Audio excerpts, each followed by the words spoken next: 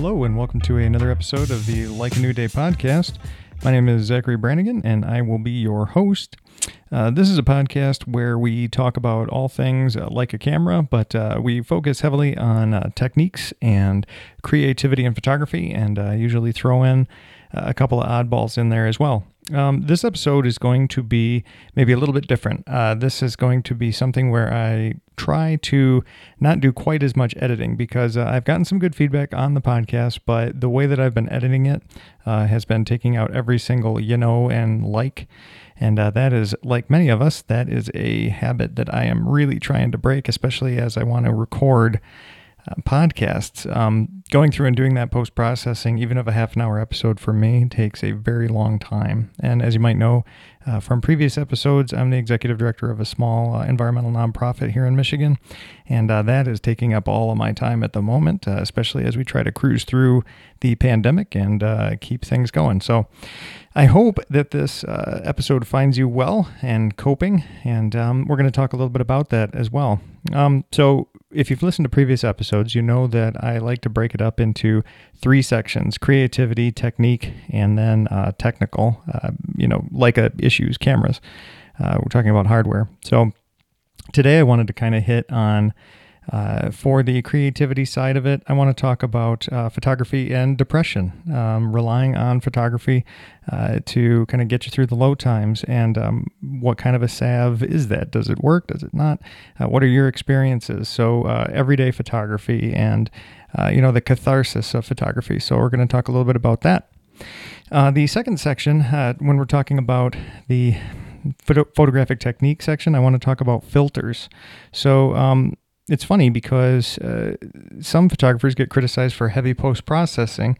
However, post-processing, even when we were developing black and white film in tubs 100 years ago, that is something that some of the great photographers have done heavily. If you've ever seen, the famous example are the Ansel Adams photos that are all marked up from all of his post-processing as he developed. Now, that obviously was an entirely different technique and an entire art form in and of itself, burning and dodging and whatnot. However, Photoshop is as well. I mean, there are guys out there that can take, men and women, that can take Photoshop and make something out of nothing. And there's a lot of examples of that online. But is that cheating? Is it not? I don't know. But we're going to talk about physical filters, actually, like Lee filters and screw-on filters and how they affect your photography and how I use them. I have a Lee filter system, a 100 universal holder, and I've got neutral density graduated filters, and I use those in some of my landscape photography, but not the way you might think. I've actually found that the only way I like to use them is in a way that they really weren't intended, and I'll get into that in the section about filters in our technique section. And in terms of hardware, I decided today to talk about the Leica SL2. There was a recent firmware update to get a 187 megapixel multi-shot file out of that camera, and it's pretty incredible. Of course, there are a lot of competitors for the Leica SL2 out there, including its sort of technical double, which is going to be the Panasonic system, the Panasonic full frame system. And of course, there are Nikons and Canons, and obviously the Sony is the big example probably of mirrorless full frame out there. And I've got experience with some of those as well. So I'm going to do a little compare and contrast, and we're going to talk about Leica in the mirrorless interchangeable lens universe. So without further ado, let's get started.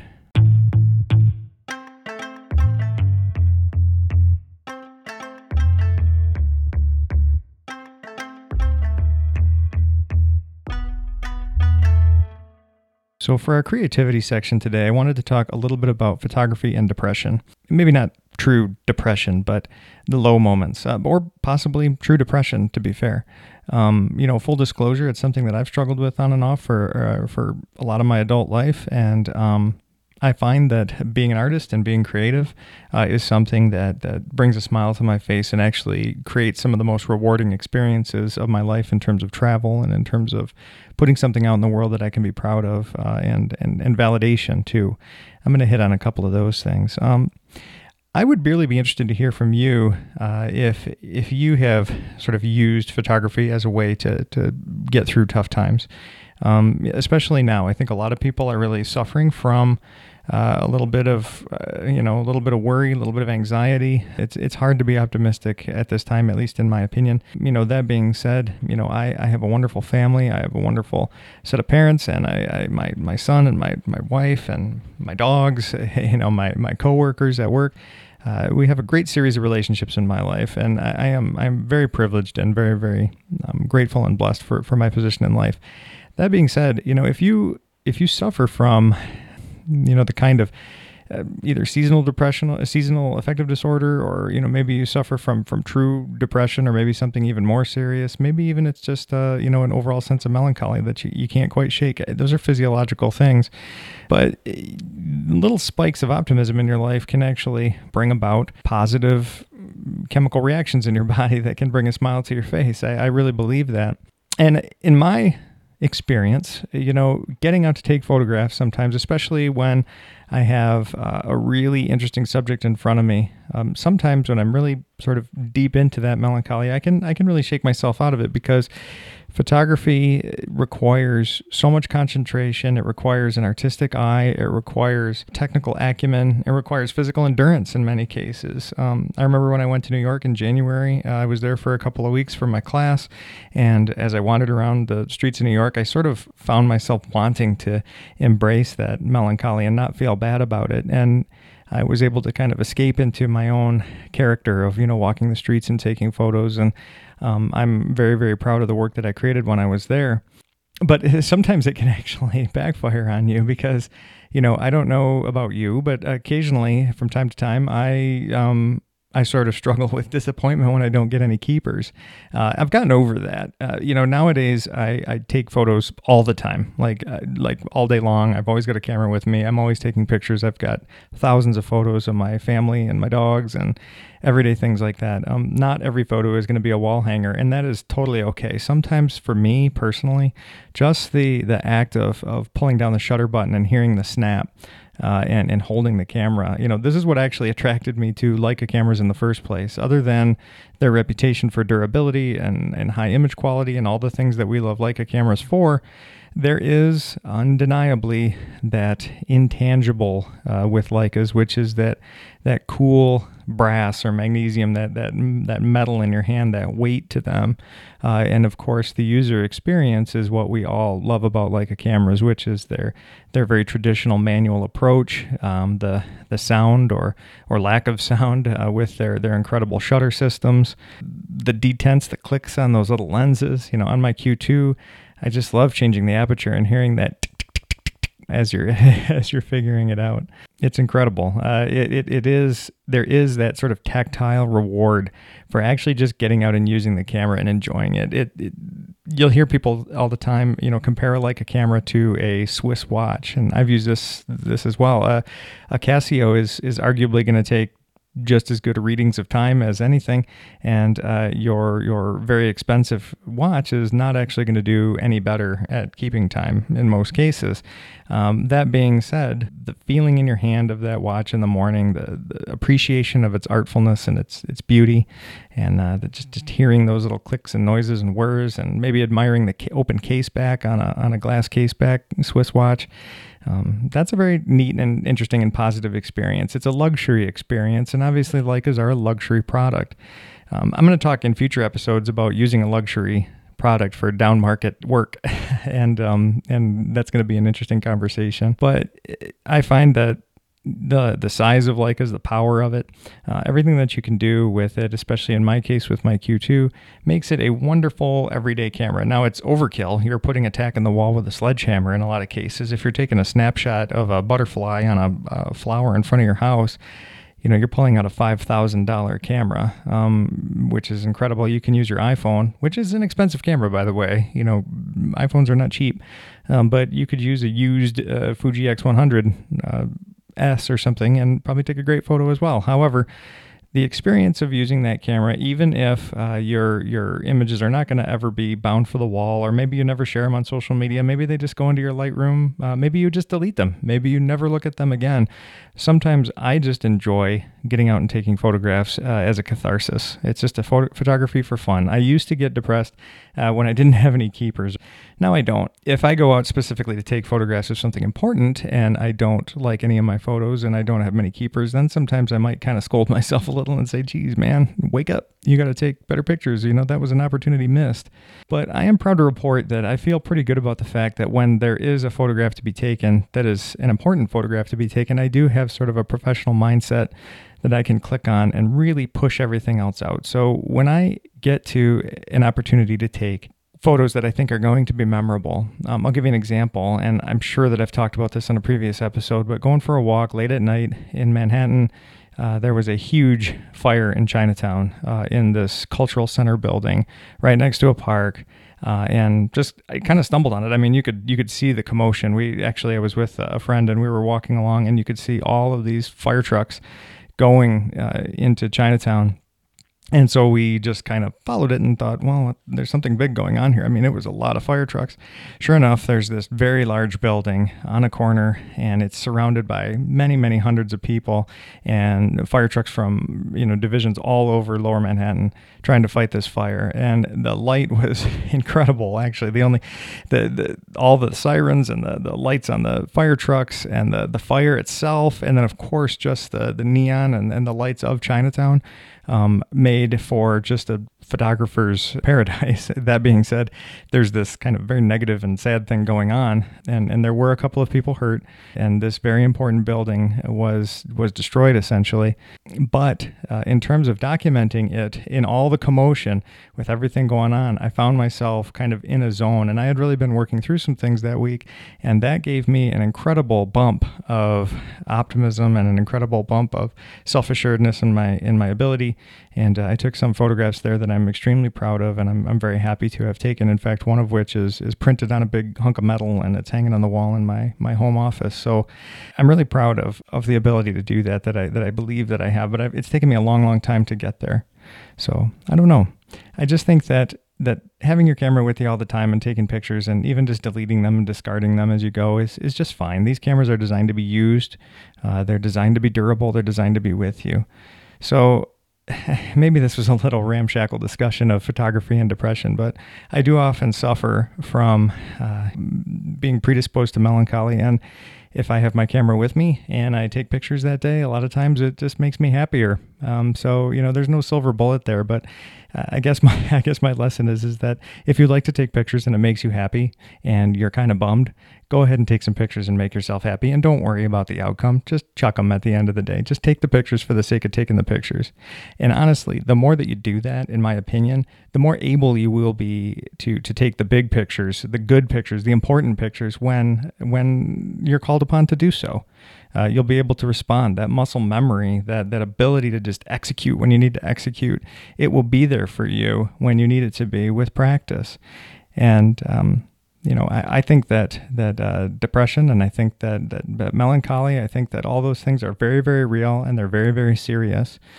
And I think that it is totally okay to rely on the things that we love to try to help ourselves get through those tough times. And I know that I've especially been reliant on that over these past few months. And I think personally that I'm doing okay. I hope that you're doing okay. I would love to hear from you. If you want to, please send me your stories. I would love to hear what's going on with you. We're doing a little bit better here with listeners, which is kind of amazing. We've got over 1,000 listeners now, and we just started this not that long ago. So if you would like to share your story with me, I've gotten emails from several dozen of you in the last few weeks, and I really, really enjoy that. Speaking of catharsis, so please go to my website or just Google me. But my email is zgbrannigan@gmail.com. I will put a link to my website with my contact information in the description of this episode. So please take a look at my portfolio. If you have commentary on any of those things, I would love to hear you about that. But I'd love to hear your own stories about mental health and photography. And maybe we could put a little finer point on this and talk about it more frequently in the future, because I think that it's important. I think that being artists and being photographers is something that defines us as people when we dive as deep as I think most Leica shooters are. I would be very interested to hear from you. So feel free. Cool. Let's move on to the next section.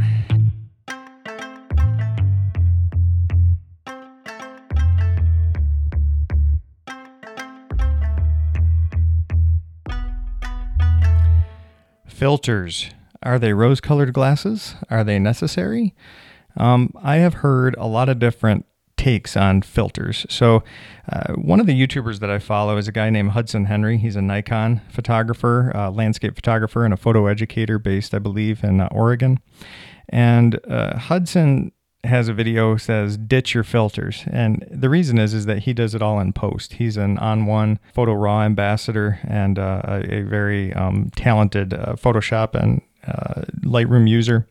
And he basically just says that, using filters is kind of a thing of the past because especially if you start thinking about graduated neutral density filters, which is primarily what I'm going to talk about. And if you're not familiar with graduated neutral density filters, they are like sunglasses for your camera, but only on the top, and then they fade into clear. So if you're looking at a horizon line and the sky is much brighter than the ground, you can apply this filter and it will even out your exposure a little bit, so you can protect your highlights and you can make sure you get enough exposure to bring out those shadows. So it's kind of like an analog HDR technique.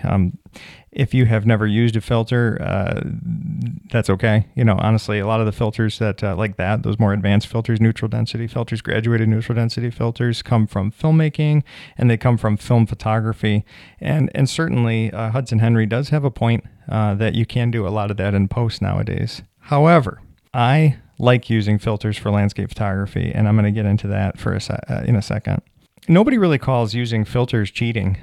People use polarizing filters all the time for glare on the water. People use red filters on black and white film to get more contrast. It's not cheating. That's just fine, especially when you use it in the process of capturing the actual image. I honestly, my personal opinion is that none of it is cheating. Photoshop is not cheating unless you're trying to do something like you're going to try to put some fake news out there. Or you're going to say, like, for instance, let's change the messages on some protesters' signage with Photoshop. We've seen that happen.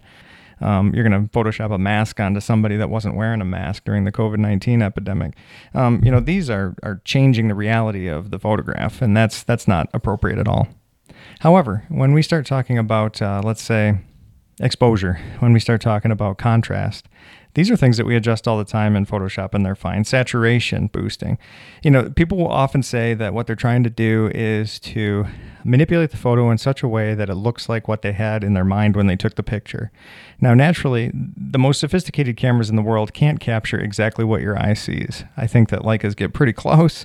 I think that a lot of great cameras get pretty close. That being said, the way that the sensors on our cameras and our lenses and the equipment that you have sort of process light and put that down into a two-dimensional media is never going to be the same as the three-dimensional world that we live in. So we're artists as photographers, and it's our job to express ourselves in such a way. So I think that post-processing especially gives us the ability to do that, and manipulating all of our settings. I mean, you're manipulating reality when you manipulate your aperture, for instance. So, wide open aperture, you're going to be blurring out your background. You shut down that aperture, you're going to be getting more stuff in focus. These are effects. These are things we're trying to do. There's absolutely, of course, nothing wrong with any of that. But filters are sometimes, nowadays, I guess filters are a little bit analog for a lot of people, maybe a little bit of a Luddite if you still use filters, but I love filters. I've got a Lee 100 holder that I can put on the front of my camera, and I use graduated neutral density filters. Now, what I actually like to do is turn them upside down. So this is a weird way to use them, but I recently took a bunch of pictures in the forest, and if you follow me on Instagram, which ZG Brannigan, all one word, ZGBRANIGAN, or you can follow the link in the description of this episode to go to my website and find it there. But I took a bunch of photos for work at a nature preserve that we manage, and I was in the forest, and there was this kind of neat warm light coming in through the trees, and rather than even out the exposure and actually try to dull that light upstairs with the light down at my feet so that I had a little more even exposure, I did the opposite. I decided, what I'm going to do is I'm going to create like an extreme not vignette, I guess, but from the bottom, I wanted to actually darken the forest floor and accentuate that incredible light coming in through the trees in a lot of cases. And I got a really interesting effect. I mean, I did take some conventional ones where I put the graduated neutral density filter the way it's supposed to, with the dark part on the top and the light part on the bottom, and evened out my exposure. So for instance, some shoreline shots where I had a really bright sky and a beachy area, and wanted that photograph to be more just more evenly exposed, a little more contrast in the clouds, things like that. Now you can tell a filter was used on that photo, and that's fine. I think it's totally fine.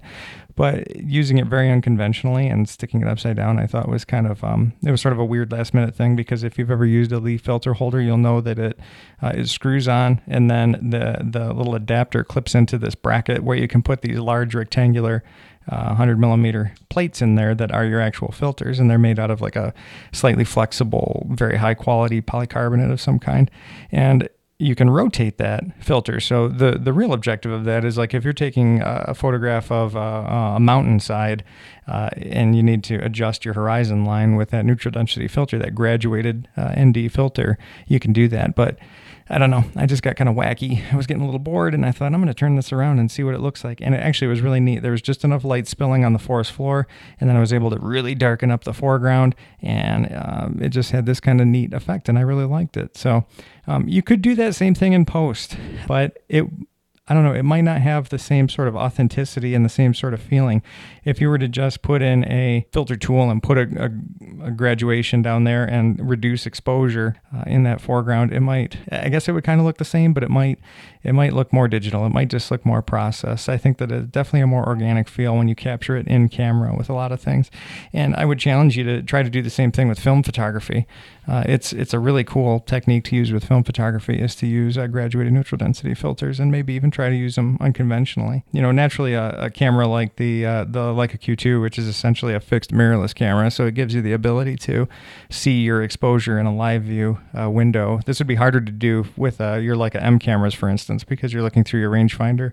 You might have to use live view to kind of see what you're doing there. Not all the M digital cameras have live view, of course, but I don't know, give that a try. Filters are not cheap these days. I think it's probably a product of two things. One is they're probably expensive to make at a real high level of quality, and the other thing is that it might be an economy of scale, because I'm not sure how many people are using those filters anymore. I don't really know. Screw-on filters are a whole different thing. I would say, especially with conventional screw-on neutral density filters, especially for filmmaking or long exposures. I mean, who amongst us has not used a neutral density filter to take 5 stops of light so that we can do a waterfall picture? I mean, that's like the third class of, you know, your beginner photography class, and it blows your mind that you can get a long exposure in the middle of the day like that. This is the first thing you do after you understand the exposure triangle, is try to manipulate the amount of light coming into that lens at an aperture that suits you. But in filmmaking, they use them all the time, and in fact, you have those variable neutral density filters, which can get extremely expensive. I have a set of 82 millimeter, the Polar Pro Peter McKinnon variable neutral density filters for filmmaking for work, and they were super expensive. I want to say it was like $450 for these 2 filters. That being said, they're pretty amazing, because one goes from 2 stops to 5 stops. The other one goes from 6 to 10 stops. When you just turn it, it gets darker, and there's no artifacts. It doesn't screw up the image at all. It is extremely neutral. It's basically a pair of very high quality sunglasses for the front of your lens, and then you can vary the tint. So if you haven't used a variable neutral density filter for filmmaking, or honestly for still photography, I don't know, give that a try if you have the means. You just don't see people using filters on Leica cameras all that much. When you want to use one on the Q, it's weird, because the Q2, when you unscrew the lens hood, you know, I think it's a 49 millimeter filter, so it's just a tiny little opening element there. So to put in an 82 millimeter filter on there, you need one of those big flange adapters, and it really starts to look weird. It looks like a plumbing fitting instead of a camera in your hand. At any rate, filters can be pretty interesting. There's a lot of neat things you can do with them. Obviously, when you are shooting in black and white, you can do this on a monochrome camera, by the way. You can use, if you have a M10 monochrome or one of the other earlier monochrome cameras, even though it's digital, you can use a red filter on there and increase your contrast. You can also manipulate the amount of contrast that you're building into your files, in digital post. So maybe it's not that necessary. I know that you're capturing a black and white DNG file on the M10 monochrome, which is one of the coolest things ever, but I digress. So, potentially think about it. Lee system is a few $100s. If you are a landscape photographer, I still think that there is a very important place for Lee type, those rectangular filters. And, landscape photographers, if you're a landscape photographer, you're probably gonna say, yeah, no duh, dude. And we've been using them forever and we're never gonna stop using them. And the YouTubers that say you shouldn't be using them are crazy, because nothing is more important than capturing an accurate exposure in camera. Thomas Heaton, on the other end, maybe some of you have seen a Thomas Heaton video. He's a very popular landscape photography YouTuber from the United Kingdom. He uses filters in every image, basically. He's always got filters, and he uses a Lee 100 system similar to what I have. But he's got all kinds of filters there. Another film photographer that I know uses filters extensively is Nick Carver. You can find Nick Carver's videos on YouTube. And Nick, he takes photos where a lot of times, because he has a lot of vignetting he uses a big field cameras, so he's using large format film, or he's using, he's got a 16:9 Shenhao, I think is the name of that camera, which uses 120 film. But Ben Horn is another large format film photographer on YouTube. A lot of these guys, they use sort of these central graduated neutral density filters. So it's a round filter that goes on the front and it's dark in the middle and it's light on the outsides. And that's because the lens is vignette so badly with those larger formats that this corrects for vignetting. So they're darker on the outside. So you could have a couple of stops exposure difference from the edges of the picture to the center, where it would be much brighter with these lenses. So he uses a filter that's dark in the middle that actually darkens that down, and it actually evens out the exposure, which I was blown away by when I first saw that. These guys that can do that and do it all with film photography, that's crazy. That's pretty advanced stuff. So right on, guys. Anyway, try out filters, and filters are not cheating. Boy, when you throw a filter on there, that's some analog old school stuff. And to get the photos that you really like and use filters to do it is a pretty cool photographic technique. So give filters a try. If you haven't, take a step back, grab a filter, and get some images. See what you come up with. Show me your stuff. Send me an email. Please send me a link to your Instagram. Yeah, that would be great. I'd love to follow followers' Instagram accounts so that I could have a little bit more context and maybe talk about some of your photography on future episodes. So please reach out over my website and send me your Instagram handle if you got one. And we'll see what you guys can do with filters. Okay. All right. Sounds good.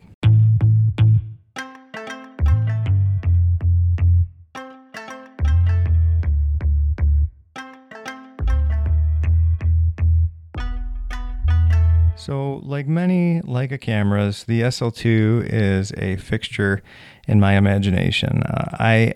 I spend a lot of time convincing myself that I don't need things. I've been very, very conscious, especially over the last year or so, with reducing the amount of objects that I own and trying to improve the quality of the objects that I retain. So I would never call myself a minimalist, but I certainly love some of those minimalist or essentialist mentalities that you hear people talk about. The concept to me of not accumulating a lot of things and just having a few really good things is one of the things that led me to own a Leica in the first place. I have never, for a single second, since I've owned my Q2 about a year now, I have never for 1 second thought about selling it. And I can't say that about any other piece of photographic equipment I've ever had. I've never had a connection with a piece of photographic equipment like I do with this particular camera. And it's not just that overwhelming threshold cost-wise to acquire it. It's the fact that I have bonded with it. I understand it. I can operate it with my eyes closed. I can really connect with it. I know what I'm going to get with the settings and the techniques that I use with that camera. And I love the way that it looks. I love the way that the files look and the images look that come out of it. So I have never thought about it. And I have been, and anybody will tell you this that knows me, that in many other facets of my life, I am a gear-aholic. I tend to go through cars and change cars frequently. I tend to become dissatisfied with photo backpacks and things like that. So, but the problem is that I never really get what I want. I never actually, I make too many compromises when I buy stuff, and I find myself not getting what I'm actually hoping for, and I'll convince myself otherwise. So for instance, I wanted a Q2 so bad, well, a Q at the time. I wanted a Leica Q so bad. There's no way I could justify the cost or even afford it, so I got a Fujifilm X100, which a lot of people call the poor man's Leica. That's a great camera. Don't get me wrong, I enjoyed it, but once I had the opportunity to get a Q2, the X100 F was out the door. I had no use for that camera anymore. It was just a tool. And the Q2 obviously takes its place. If you have a Q2, you're going to use that if you had both of those cameras, in my opinion. Unless, of course, you were worried about damaging your Q2 or losing it because of its cost. But to me, these cameras are meant to be used. Just be careful with it. Get a good bag and keep it safe. But let's talk about the Leica SL2, because I shoot for work. I shoot a Nikon Z6. So I've got the Nikon Z system. I've got a series of the new S-line lenses, which I think is a really stupid naming convention. You have the Z mount cameras, and instead of the lenses being called Z lenses, they're S lenses. I'm not sure why they're doing that, but I digress. The lenses are great. The camera is great in terms of, just professional execution, accurate rendition, ease of use, all of those things. But I don't get up, out of bed in the morning and say, man, I can't wait to take pictures with my Nikon Z6. I just don't do that. The only time I get close to that, I would say, is I do have that FTZ adapter, and I have a 200 to 500 millimeter f5.6 for wildlife photography. And it's not even the camera that gets me excited, but getting a good wildlife photo is pretty exciting. If you've never done it, you've never had an opportunity to shoot at 500 millimeters with a full frame camera, I highly recommend it. It's a lot of fun when you take pictures and you capture nature up close like that, and you can witness it through a camera lens and in a photograph that you took yourself is a pretty rewarding experience. It kind of goes back to that little dose of chemicals in there that are going to bring a smile to your face that we talked about in the first chapter of today's podcast. So I have an interchangeable lens mirrorless camera that takes about a 25 megapixel image, and they do make the Z7, which I could acquire and take almost a 50 megapixel image, 47 megapixels or whatever. They would be good photos. They would be fine. And that system, I think that the Z7 costs just under $3,000, and you'd be talking about $2,000, for instance, for I think it's $2,500 or so for their 7200, the 24 to 70 f2.8. The equivalent to that would be, in Leica terms, you'd be getting a Leica SL2, and you would be getting the 24 to 90, which is a 2.8 to f4. I believe. So it's variable aperture at that, but only at that high end. You get a little bit more reach with a 24 to 90 versus a 24 to 70, but it does have a variable aperture near the end there. Now, f4 on a mirrorless camera of this quality with 47 megapixels is no big deal. Like, you're going to get great images at f4, and that camera has IBIS image, in-body image stabilization, etc. So, why would I obsess over the Leica SL2? Why would I want to buy it? Well, it's pretty incredible. It has all those same attributes that we love about Leica cameras. It's the quality of construction, it's waterproof. It's got all of those things that you need. It takes incredible photos. It has the same sensor as the Q2, so I love the fact that if I had that camera, I'd be able to, have sort of these family images that look like they go together. And one thing that I really like, though, that I want to talk about is that Leica does not seem to hold too many things back. They, unlike Canon and unlike Nikon, those companies come out with cameras frequently. So every 6 months to a year, a new model is being released, or these incremental models like an S model. And Leica has done this in the past. So, particularly with their medium format cameras, or with M cameras when they kind of got away from the current naming convention and they had the Type 240 and 262 and all that stuff. And you could even argue that the P models are an incremental update. So you have an M10 and then you get, a year later you get an M10P, which has just got a few little upgraded features, but the same sensor. It's quieter, etc. Like, it's all black like all the P models are, stealthy. Also, by the way, where's the Q2P? We need that. Anyway, actually, I hope they don't come out with it, because then I'm going to say, boy, I really want that. And I don't need it. But the one thing that Leica tends to do is let their models exist for a long time. So the shelf life of a Leica camera is pretty incredible. So the SL came out like 5 years ago, and the SL was a very good camera, solid camera, 25 megapixels, had a lot of great features, but it was a little too Bauhaus for some. It's big, it's blocky. If you've ever held one, it does feel kind of like a slab of wood. It's pretty intense, and a decent screen on the back, and it takes great images, especially because the lenses, the SL lenses, are so good. They're big, but they're really good. And they're big because they have to be. I mean, if you kind of understand the physics of camera lenses, they have to be big in order to get an aperture as big as they are, and the focal lengths that they get. I mean, they can only be so small. But like that 24-90 is a pretty good size lens, but you can do an awful lot with it, from landscape to portraiture, etc. But the SL2, it just came out. So the SL's been out for a long time. The SL2 came out and they loaded it up with stuff. It's probably inarguably the best video camera that Leica has ever made. Those specs are also in existence on Sony cameras and the Nikon cameras, and right now the EOS R5 just came out, which basically annihilates everything. That Canon EOS R5 is going to do 8K in body. I know it's been reported that it's going to be prone to overheating, but you can do 4K 120 frames a second. So imagine 4K with that super buttery slow-mo stuff. You're going to see a lot more slow-mo in YouTube videos coming up. Just be forewarned, because everybody that's a Canon ambassador is going to be trying to be Peter McKinnon. There's going to be an awful lot of new mini Peter McKinnons out there when they get their hands on an R5. Now the R5 is going to be almost, I think it's $4,000 for the body. The SL2 is almost $6,000 for the body. But the R5 is going to be outdated by Canon in a year, easily. I'm sure there will be an R5S or something like that coming out. I know that the Nikon cameras are going to have an S body. They're reporting coming out. So there's going to be a Z6 and a Z7S. And they were just announced like 2 years ago. They've been on the market a year and a half or whatever. I imagine that the SL2 is going to sit around for a good long time. Leica has a tendency to keep their models on the shelves and offer firmware improvements instead. So they're a lower volume seller. They're not selling more cameras. They're just giving the camera owners that they have more features. And I think they're relying on you to, they make all their money up front. Let's just say they're selling you a very expensive camera, and they're selling you some very expensive lenses right off the bat. So you're going to end up with a bigger outlay of cash in the beginning. So just for giggles, you put together a shopping cart that includes the 24-90 and the SL2. You're looking at $11,000 at least, maybe $12,000 when you think about shipping and tax and all that. But is it worth it? Well, it might be. If you purchase that camera now and you put $12,000 on the table and you own that camera and that lens, you can do, at least I could do 95% of my shots with that. And that paired with my Q2 would be an incredible 2-camera setup. That would be quite a bag. You could easily be a professional wedding photographer with that setup, for instance. In terms of my landscape photography and in terms of the portraits and people photography that I like to do, I would have everything that I need with that 2-camera setup. And I would be perfectly happy with that camera setup for at least 5 years. I know it, because almost 50 megapixels is like it.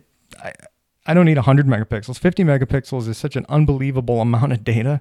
I've got a photo hanging on the wall in my office, and it's like, 5 feet wide by 3 feet tall.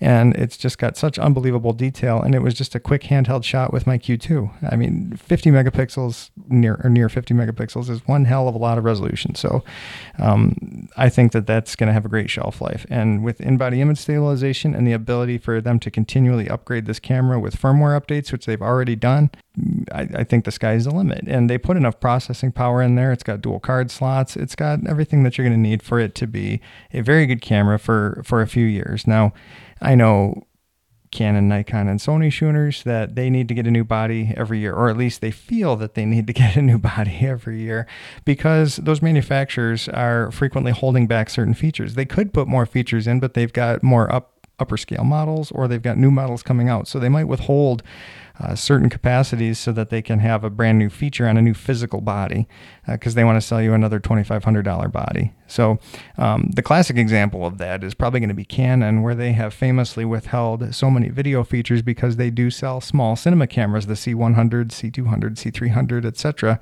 And with those C cameras out there, they withheld a lot of the video power on their hybrid cameras, their mirrorless cameras, the R cameras, and even their DSLRs, because they were trying to get you to buy those C cameras. Nikon comes out with the Z system and made an initial splash because they had some higher bit rates and the ability to record photo raw but you had to use an external recorder, the Atomos Ninja 5, in order to do that. But Nikon doesn't sell cinema cameras, so then they put this camera out that does more stuff than the Canons do. So Canon then had to respond and put more things into the R series cameras. Sony has always been a little bit more free with that, although Sony does sell higher end video cameras as well. So those things are compromised. Leica does not sell consumer cinema cameras, so you're not going to go and buy that. So in terms of video, they kind of threw everything at it. It does arguably everything that its sort of technological sister camera, the Panasonic S1 series, which they share the L-mount alliance. If you're not familiar, you can use the lenses from the Panasonic full-frame system with the Leica full-frame system. So SL lenses will work on the Panasonic cameras, and the Panasonic lenses will work on the Leica cameras with the L-mount alliance. And so there is some interchangeability there. So you could theoretically buy the Leica SL2 body, and you could purchase a $2,500 24-70 f2.8 Panasonic lens, which is a very good lens. Like, don't get me wrong. This is what Matt Day did. He's a film photographer from Ohio that has a very well-known film photography YouTube channel that he's transitioning into more digital and other types of photography generally. And he is an exclusive Leica shooter, and he just purchased a Leica SL2 to do his professional wedding photography work and his commercial photography work, and then also to film all of his YouTube videos. He sold all of his Canon gear that he had for that. He has shot with a Leica M6 for years and years and years, and he went ahead and purchased a Leica SL2 by selling all of his other stuff, but he didn't have the resources, I suppose, to buy SL lenses to put on there, so he bought a couple of Panasonic lenses, and they're very good. They're very, very good lenses, so you can save a little bit of money that way. You could buy the SL2 and then spend $2,500 instead of $5,000 on an SL lens, and you could probably be pretty happy, but I know that just recently the SL2 had a firmware update, and that firmware update, I think the marquee thing that it comes with is a pixel shift high definition function. So instead of taking its usual 47 megapixel images, you can take like 100, it's 4 times as much resolution. So it's like 180 some odd megapixels. And I did watch a couple of videos where they showed sort of deep dives into what they got out of that function. And it looks pretty interesting. So I did have that on when I shot Micro Four Thirds. I had on Olympus cameras, they've got some of those features. So they try to overcome the small sensor and the small resolution with pixel shift. But instead of doing basically like the equivalent of 4, they would have like a composite of 16 images or 32 images. It's crazy. You could do handheld with that, with handheld high res with the EM1X camera, which I had for a short time, which is a lightning fast, huge camera made for wildlife photography and sports. It was not the right camera for me in the long run, but it did have this pretty incredible feature where you could take its 20 megapixel sensor, I think is what it has, or low 20s, and it's Micro Four Thirds, so it's a quarter the size of a full frame sensor, and you could bang out these huge image files with it, handheld, which is crazy. So, and then you could do a tripod one, which is even more highly resolved, but it had to be mounted on a tripod and stable. And I did a couple shots like that. I remember with a 300 millimeter f4, which on a Micro Four Thirds camera is a 600 millimeter equivalent. And then I would use a 1.5x teleconverter or 1.4x. So you're getting an awful lot of reach. You're losing a little bit of light, but then you set that up, and I took some moon shots with that, and they were pretty incredible. I mean, you're only going to get so good in low light with a Micro Four Thirds sensor, regardless of how much resolution you're putting in, but it was pretty neat. So imagining the 47 megapixel full frame sensor of Leica quality with the Leica SL2 with Leica lenses on a tripod taking 187 megapixel composite image in camera like that, I can only imagine that it must be mind-blowing. Now, maybe someday if we grow this podcast to huge heights, maybe I'll get an opportunity to try cameras that I can't afford to buy, and then I could give you more information, but that's way down the road. So I've not seen this feature in person. I have shot with an SL2 a few frames, had a quick opportunity to try one out right after they came out.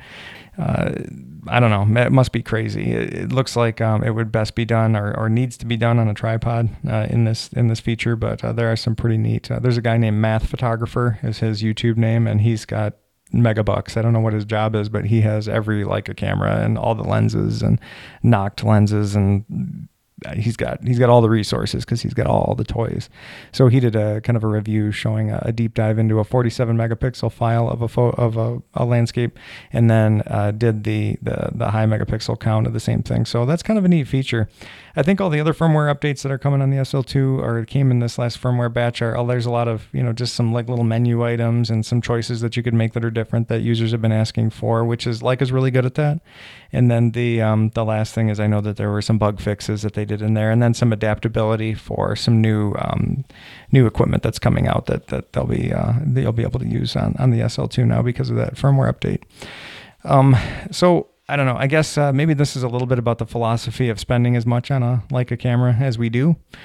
One of the arguments that I hear from people is that, the specs on the sheet are not necessarily, blowing you away compared to some other cameras that exist. But I can tell you that, well, at least in my case, now that, I've been shooting with a Q2 for a year now, it's like I will not get rid of that camera. Like, it is glued to my hand. It's with me every day, all the time. It's my one, probably most prized actual possession that I have.